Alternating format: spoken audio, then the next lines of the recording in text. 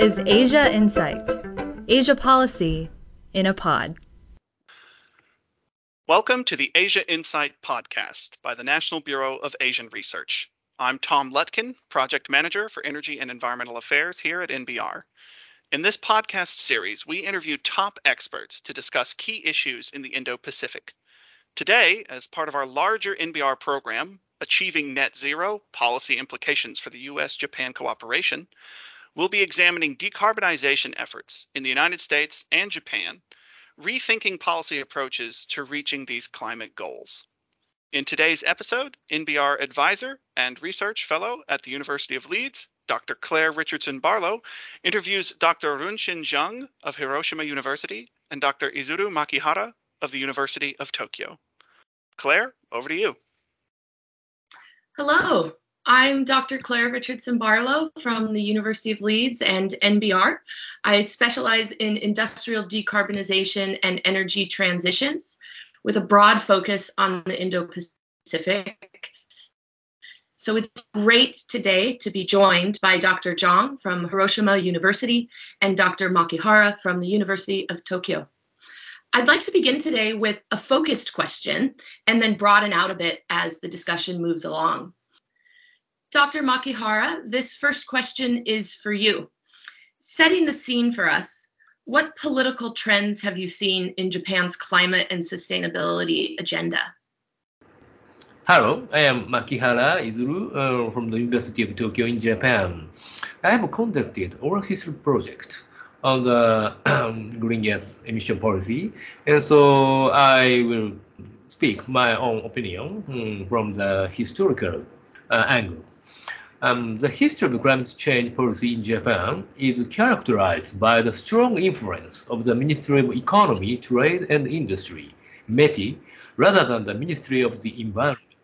At the time of the Kyoto Protocol, the Japanese Ministry of International Trade and Industry, MITI, the predecessor of METI, as a request of the business community, rejected the Environment Agency's claims and arranged to reduce Japan's greenhouse gas emissions as much as possible. In the first place, the Ministry of Economy, Trade and Industry is a unique ministry compared to those in Europe and the United States, in that it not only regulates the business community, but also protects individual industries. There is a widespread understanding in East and Southeast Asia that Japan's rapid economic growth in the 1960s was based on the activities of the Ministry of International Trade and Industry. Therefore, such ministries are often established in the countries in this region. The Ministry of Economy, Trade and Industry played a major role as an organization that proposed a variety of policy ideas at a time of transition in the Japanese economy. The ministry was an important policy-making center not only in the 1960s, a period of high economic growth, but also in the post-Cold War 1990s and in the 2010s under Prime Minister Abe. Then, I would like to return to the topic at the time of the conclusion of the Kyoto Protocol. The business community then developed a plan to voluntarily determine the amount of greenhouse gas emission reduction, autonomous from the government. Tokyo Electric Power Company, TEPCO, had been the active leader in this effort and had been working to formulate a plan that focused on autonomy in order to eliminate the influence of MITI. In the first energy supply and demand plan formulated in 2003, the METI began to take environmental issues into account. When the 2011 Great East Japan earthquake caused a serious nuclear accident, Japan chose to shut down its nuclear power plants rather than reduce greenhouse gas emissions. The target of zero emissions was radiation, not greenhouse gases. With this Fukushima nuclear accident, TEPCO had lost its influence. This meant that the electric power industry, which had long been independent of the national government through regional monopolies, was placed under the regulation of the Ministry of Economy, Trade and Industry. Particularly since COP21, the emphasis has been on the fact that investment in the environment brings economic growth, and the Ministry of the Environment has begun to take account the economic factor into its policy system. And METI has begun to encourage investment in the environment. So these two ministries have started to understand each other. But there were limits to industry's self-regulation on greenhouse gas reductions. This is because, as self-regulation, it did not presuppose a radical restructuring of industry. Prime Minister Suga in 2020 attempted to break through this limit. Until then, the Japanese government's policy decisions had been very firm, declaring future implementation only when concrete measures were in place. But Prime Minister Suga announced a policy to reduce greenhouse gas emissions to zero by 2050. The 2020 Zero Emission Declaration, however, was a declaration without such concrete measures. Of course, very few countries can achieve zero emission at this stage, and Japan can be said to have jumped on the global bandwagon. Nevertheless, there is a cooperative movement towards zero emission in Japan, as evidenced by Toyota's increased investment in EV development, which has been reluctant to develop EVs until then. Current Prime Minister Kishida had no interest in this issue, but he is sensitive to public opinion, and public opinion was to some extent favorable to global warming action. Therefore, he is likely to aim to reduce greenhouse gas emissions in a reasonable manner, and since public opinion since public opposition to nuclear power plant is not as strong as it was in 2011, he is likely to proceed with a restart of nuclear power plants in a moderate manner. Dr. Makihara, thank you so much for your response. That was a great historical look, but I'd also like to note it's so interesting to acknowledge the role of the Ministry of Industry and Trade in Japan in the evolution of Japan's sustainability agenda. I think we'll definitely come back to that point later on. I'd like to move to Dr. Zhang now. What sectors should we focus on in exploring Japan's decarbonization efforts? And what are the obstacles to sector-specific decarbonization that we should be paying attention to? Thank you. I appreciate the opportunity to share my thoughts on Japan's decarbonization efforts. I'm from Hiroshima University and National Institute for Environmental Studies. I'm mainly engaged in the research regarding urban planning and transport engineering, particularly low carbon transport development. So I would like to talk about the decarbonization of Japan's transport sector. The transport sector is an important sector in the economy that deals with the movement of people and products. In Japan, the transport sector contributed around 200 million tons to carbon dioxide emissions in 2019, accounting for around 18% of all CO2 emissions. The transport sector must remain an important focus for Japan to meet its ambitious target of carbon neutrality before 2050. A framework called Avoid, Shift, Improve, ASI, is often used to structure policy measures for low carbon transport development. Avoid refers to the need to improve the efficiency of the transport system through the transit-oriented and compact development of cities. Shift signifies a modal shift from the most energy-consuming and polluting transport mode toward more environmentally friendly modes. Improve focuses on vehicle and fuel efficiency improvement. I'm going to introduce the current situation and obstacles to the decarbonization of Japan's transport sector according to this ASI framework. Generally speaking, energy policymakers and climate change scientists have highlighted the potential of the improved strategy, such as next generation vehicles, including hybrid, plug-in hybrid, battery electric, and fuel cell vehicles. To accelerate transport electrification, Japanese government plans to electrify its new car fleet by the 2030s. And the Japanese automobile industry is also accelerating the shift to environmentally friendly vehicles. Although Japan leads the world in the deployment of next generation vehicles, particularly hybrid vehicles, the market share of battery electric vehicles is still relatively low in Japan.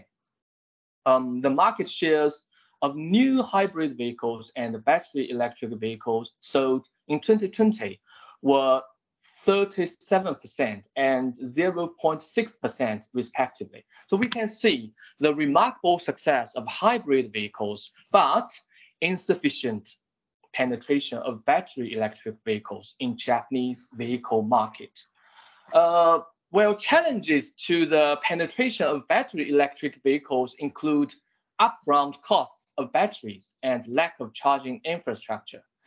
Another problem is, although the battery electric vehicles offer a solution for decarbonizing light-duty vehicles, heavier and long-distance vehicles are difficult to electrify directly. So for heavy-duty vehicles such as trucks and buses, hydrogen-powered fuel cell vehicles seem a good option. However, one of the problems with fuel cell vehicles is it requires the infrastructure of hydrogen filling stations. So for both battery electric vehicles and fuel cell vehicles, a critical challenge now is the modification or replacement of existing infrastructure like gas stations. Additionally, for the technological improvement strategy, one important obstacle to transport decarbonization is cross-sectoral trade-offs, particularly between the transport sector and the power sector.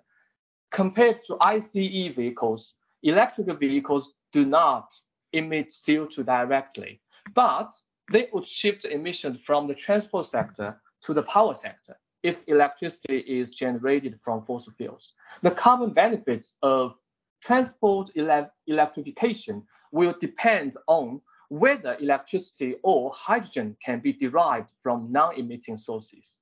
So this is a technological improvement strategy and challenges for transport decarbonization in Japan. While the improved strategy has been highlighted by the energy policymakers and climate change scientists, urban planners and transport experts are more concerned about how the avoid strategy and shift strategy, such as land use regulations, compact city, mass transit development, will help design a low carbon transport system. So for the shift strategy, Japan has an efficient public transport networks, which plays an important role in the decarbonization of the transport sector.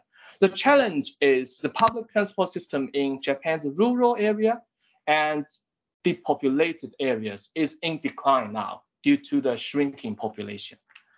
And regarding the avoid strategy, on the one hand, compact cities are a precondition for designing an effective low carbon transport system because urban activities need to be located closer together to reduce long distance travel and the usage of private travel modes. On the other hand, lifestyle changes such as remote working and online shopping offer a solution for transport decarbonization. Particularly, the COVID-19 pandemic is changing travel behaviors and lifestyles significantly. Adjusting to the new lifestyles after COVID-19 might create opportunities for the decarbonization of the transport sector. However, the negative effects of lifestyle changes on emission reductions shouldn't be ignored. While the lifestyle changes substantially reduced the travel demand and lowered the consumption of fossil fuels due to remote working, telecommuting, online shopping, and so on, it also shrank public transport and car sharing with increased use of private travel modes, which would adversely affect the decarbonization of transport. In addition, although online shopping may reduce the passenger transport demand and energy consumption, it is likely to increase freight travel to deliver parcels to end consumers. These are Japan's decarbonization efforts and obstacles to the decarbonization of the transport sector. So both opportunities and challenges would depict an uncertain picture of transport decarbonization in the future. So the most important issue I would like to highlight here is the balanced perspective between different strategies and different policy instruments for achieving carbon neutrality. Wonderful. Thank you so much. I think it's particularly interesting the note you made about transport and economic development and lifestyles. I think that's such a great point that really crosses the experiences of a number of Indo-Pacific countries. But it also highlights a lot of the crossover in this area between the US-Japan experience, which is actually a great lead-in to our next question. This next question is for both of you. How has civil society played a role in shaping Japan's current stance on sustainable development, namely in terms of sectors and accompanying industries? Dr. Makihara, you discussed the role of the Ministry of Industry and Trade in Japan's sustainability history. So why don't we start with you? Yes, so the influence of the NPO sector is still small in Japanese civil society. The Ministry of the Environment has been trying to influence global warming policy with this power, with the power of these NPOs, but with little success. On the other hand, the public also tends to focus on promoting the growth of the Japanese economy, although they support climate change measures themselves. However, a large percentage of the younger generation, so that is to say, the Generation Z, is strongly concerned about global warming in Japan. A relatively well-established response to global warming is, I think, it's the SDGs, so United Nations, response to the global warming, and environmental education and awareness raising activities targeting the younger generation seem to be effective. So I think the younger generation is strongly concerned about global warming in Japan. And then compared to these NPOs and public in general and the younger generation, the industrial sector has been resisted both greenhouse gas reductions. Certainly, Japan has not made significant reduction in carbon dioxide emission from households. So cooperation from industry is the key to strong greenhouse gas emission reduction, I think.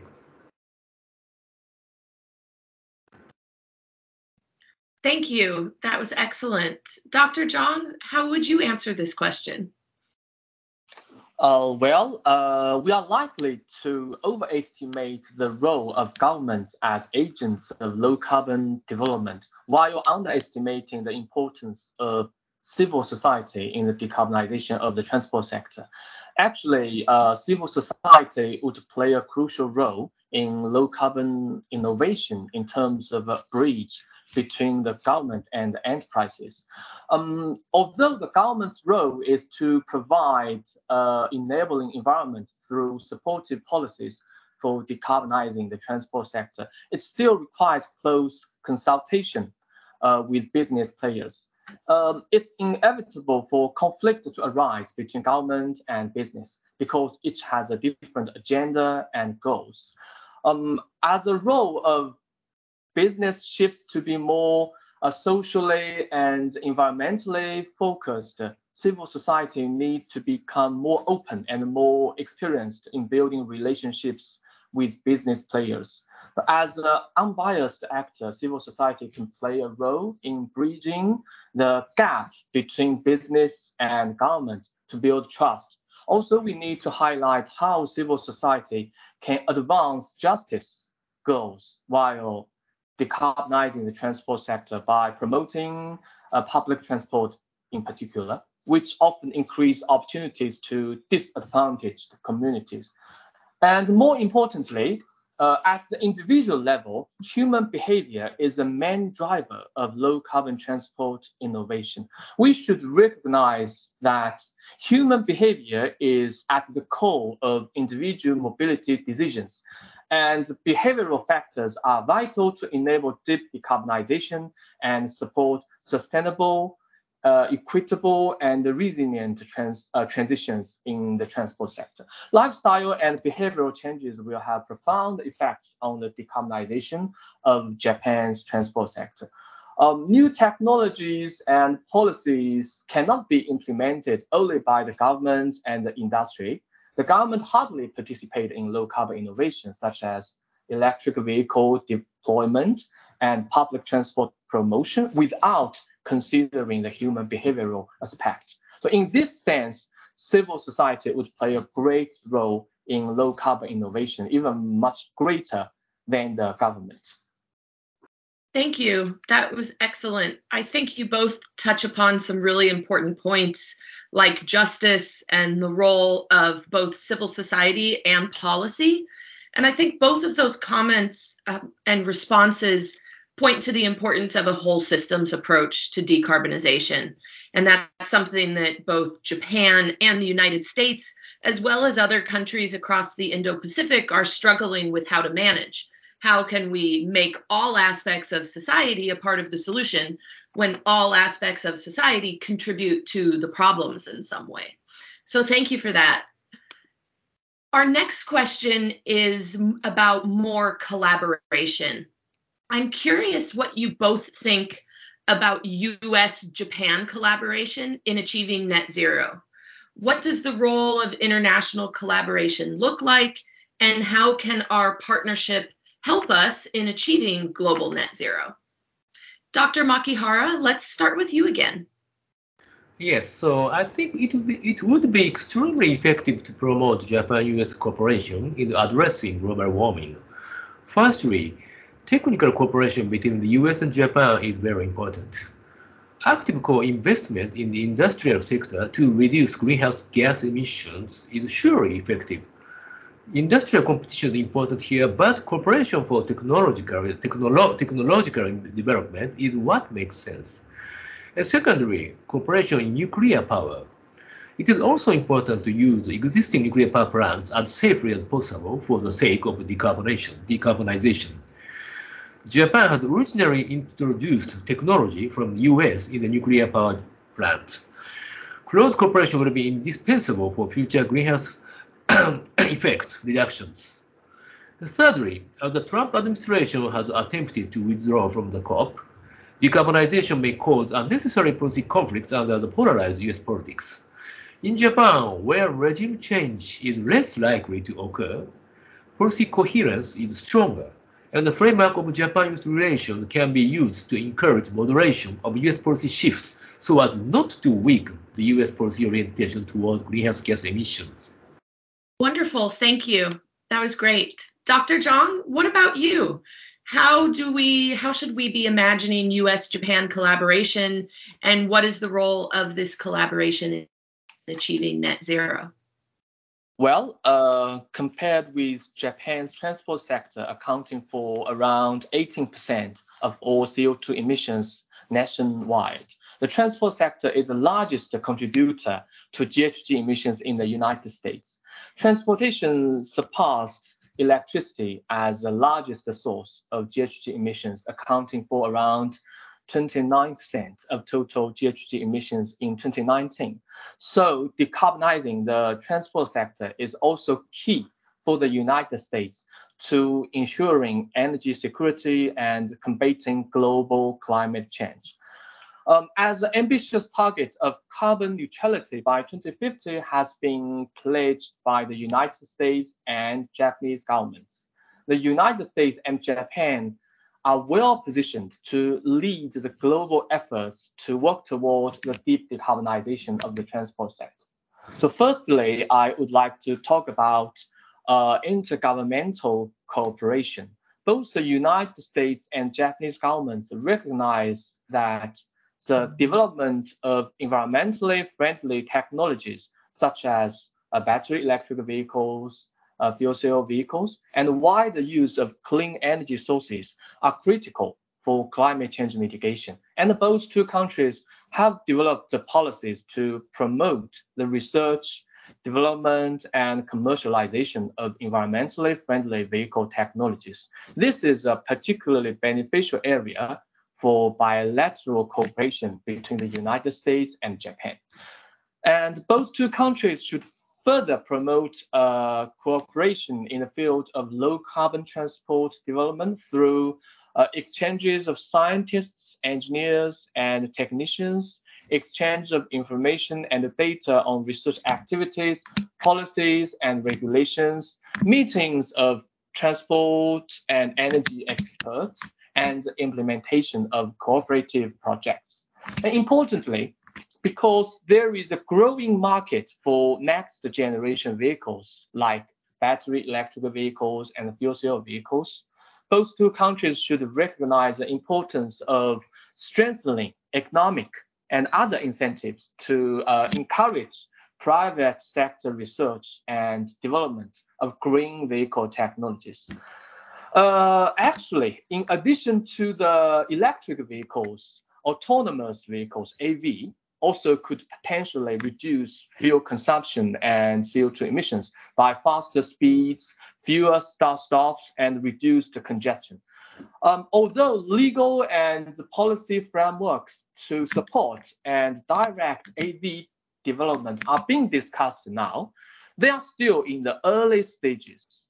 So US and Japanese companies can find that there exist business opportunities they can better exploit when they work together in partnership. And secondly, given Japan's advancements in sustainable urban planning, it's important to expand US-Japan cooperation in green infrastructure and low carbon transport planning. The cities should be designed to serve people rather than cars. So US-Japan cooperation can be enhanced to investigate the transport management and urban planning approaches, including land use planning that encourages compact city development and transit-oriented development, a high-speed railway, car sharing, including the sharing of electric vehicles and autonomous vehicles, and the infrastructure policies like protected bike lane network and pedestrian-friendly street design that prioritize walking, cycling over cars and highways. Excellent, thank you. I wonder if I might go off script and ask a follow-up question that's relevant to both of you, just noticing that we have a little bit of extra time. Is that all right? So my follow-up question really centers on something you both have highlighted multiple times throughout this discussion, and that is the role of trade and the role of industry in achieving net zero. I'm wondering if there is one thing or two things in the US-Japan relationship that we're not doing to achieving decarbonization. And you could use the examples of trade and industry, or maybe there's something else that's missing in that collaboration that we should be looking for. Dr. Makihara, why don't we start with you again? I think the US-Japan relationship is not so, truly speaking, not so effective for zero gas emission because the US is a very, very, it's not so cooperative for the zero emission. And to tell the Japan also take such a position. So maybe that is my limit. Yeah. Maybe that's three things only I can explain for the future relationship, US-Japan relationship, which can promote the zero gas emission. That's excellent. Thank you. Dr. Zhang, let's turn to you. Is there something that we're missing in US-Japan collaboration? Well, I shouldn't say totally 100% missing, but I would like to highlight the cooperation between the United States and Japan on the transit-oriented planning and the public transport promotion. I shouldn't say it will be 100 perfect for the United States, because I think the United States is a car-oriented, car-centered society. So the social, economic, and environment situations are totally different from those in Japan. But I think if we can have more cooperative projects in this area, it will be better. For example, in Japan, now we proposed let's take the complexity as an example. We proposed a location system, optimization location planning system. So we established this system to promote the formation of complexities nationwide in Japan. So in this system, the local government formulates the location optimization plan and establishes a residential guidance area where housing is concentrated, and the urban function guidance area where stores, welfare facilities are concentrated, thereby creating an efficient city. So in this area, like the TOD, public transport, and compact city, a low carbon city, I think we should enhance U.S.-Japan cooperation in this area. Excellent, thank you. I am wondering if there is another Japanese collaborative relationship that we should also be paying attention to. Is there another partner that is very important, not just to Japan's own decarbonization efforts, but global net zero? We've talked about US-Japan. Who else is there that we should be paying attention to in this space? Dr. Makihara, can we start with you? So I think US should return to the COP, and I think Japan will contribute its position to the reduction policy in the scheme of the United Nations, especially COP. Maybe in the other members of the developed countries, Japan has cooperated with the countries which emits so much amount of the greenhouse gas. So I think that the United Nations is very important for the Japan to cooperate with other nations, not so bilateral relationship, but also the multilateral relationships on the international organization, I think. Excellent, thank you. That's a great point. The multilateral relationship is as important as any bilateral cooperation. Dr. Zhang, what do you think? Can I turn over to you? Well, I think the developing countries should be welcome into the US-Japan cooperation, because as developed economies, the United States and Japan are supposed to play a leading role to reduce emissions from the transport sector without hindering economic progress, which would be a good example, I guess, for other developing countries. In view of the importance of developing green transport technologies and solutions, such as electric vehicles, fuel cell vehicles, and autonomous vehicles, as an investment in the future economic growth, the partnerships in which the United States, Japan, and other developing countries collaborate for carbon neutral transport need to target promoting economic development and the economic growth in both developed countries represented by the United States and Japan and other developing countries. Excellent. Thank you both so much.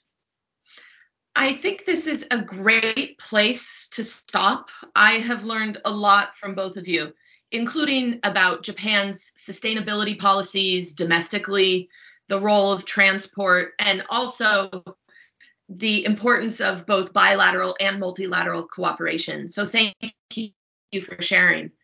I think to sort of wrap this up, your responses are quite pragmatic. There is both opportunity and there are also barriers. So I am wondering, as some final words to take us out, should we be optimistic is there anything else that you would like to add to this conversation to kind of close this out and leave us with a few really important key words? Dr. Makihara, let's go to you for the last time. Yes, so I think so. The green gas, the reduction of the green gas emission is a very, very important global topic, and so Japan and US can dedicate to this sublime policy targets. I think so. The power of civil society will be much more important for this area, not only the power or influence of the government. So I think so. Japan should nurture the power of the NPO, environmental NPO in this domestic area in the international sphere, I think. Great, thanks a lot, Dr. Zhang.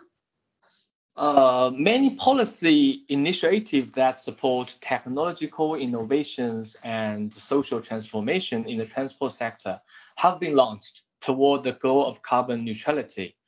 But it's unwise to become over-optimistic and believe that a carbon neutral transport sector will be easily realized over the coming decades.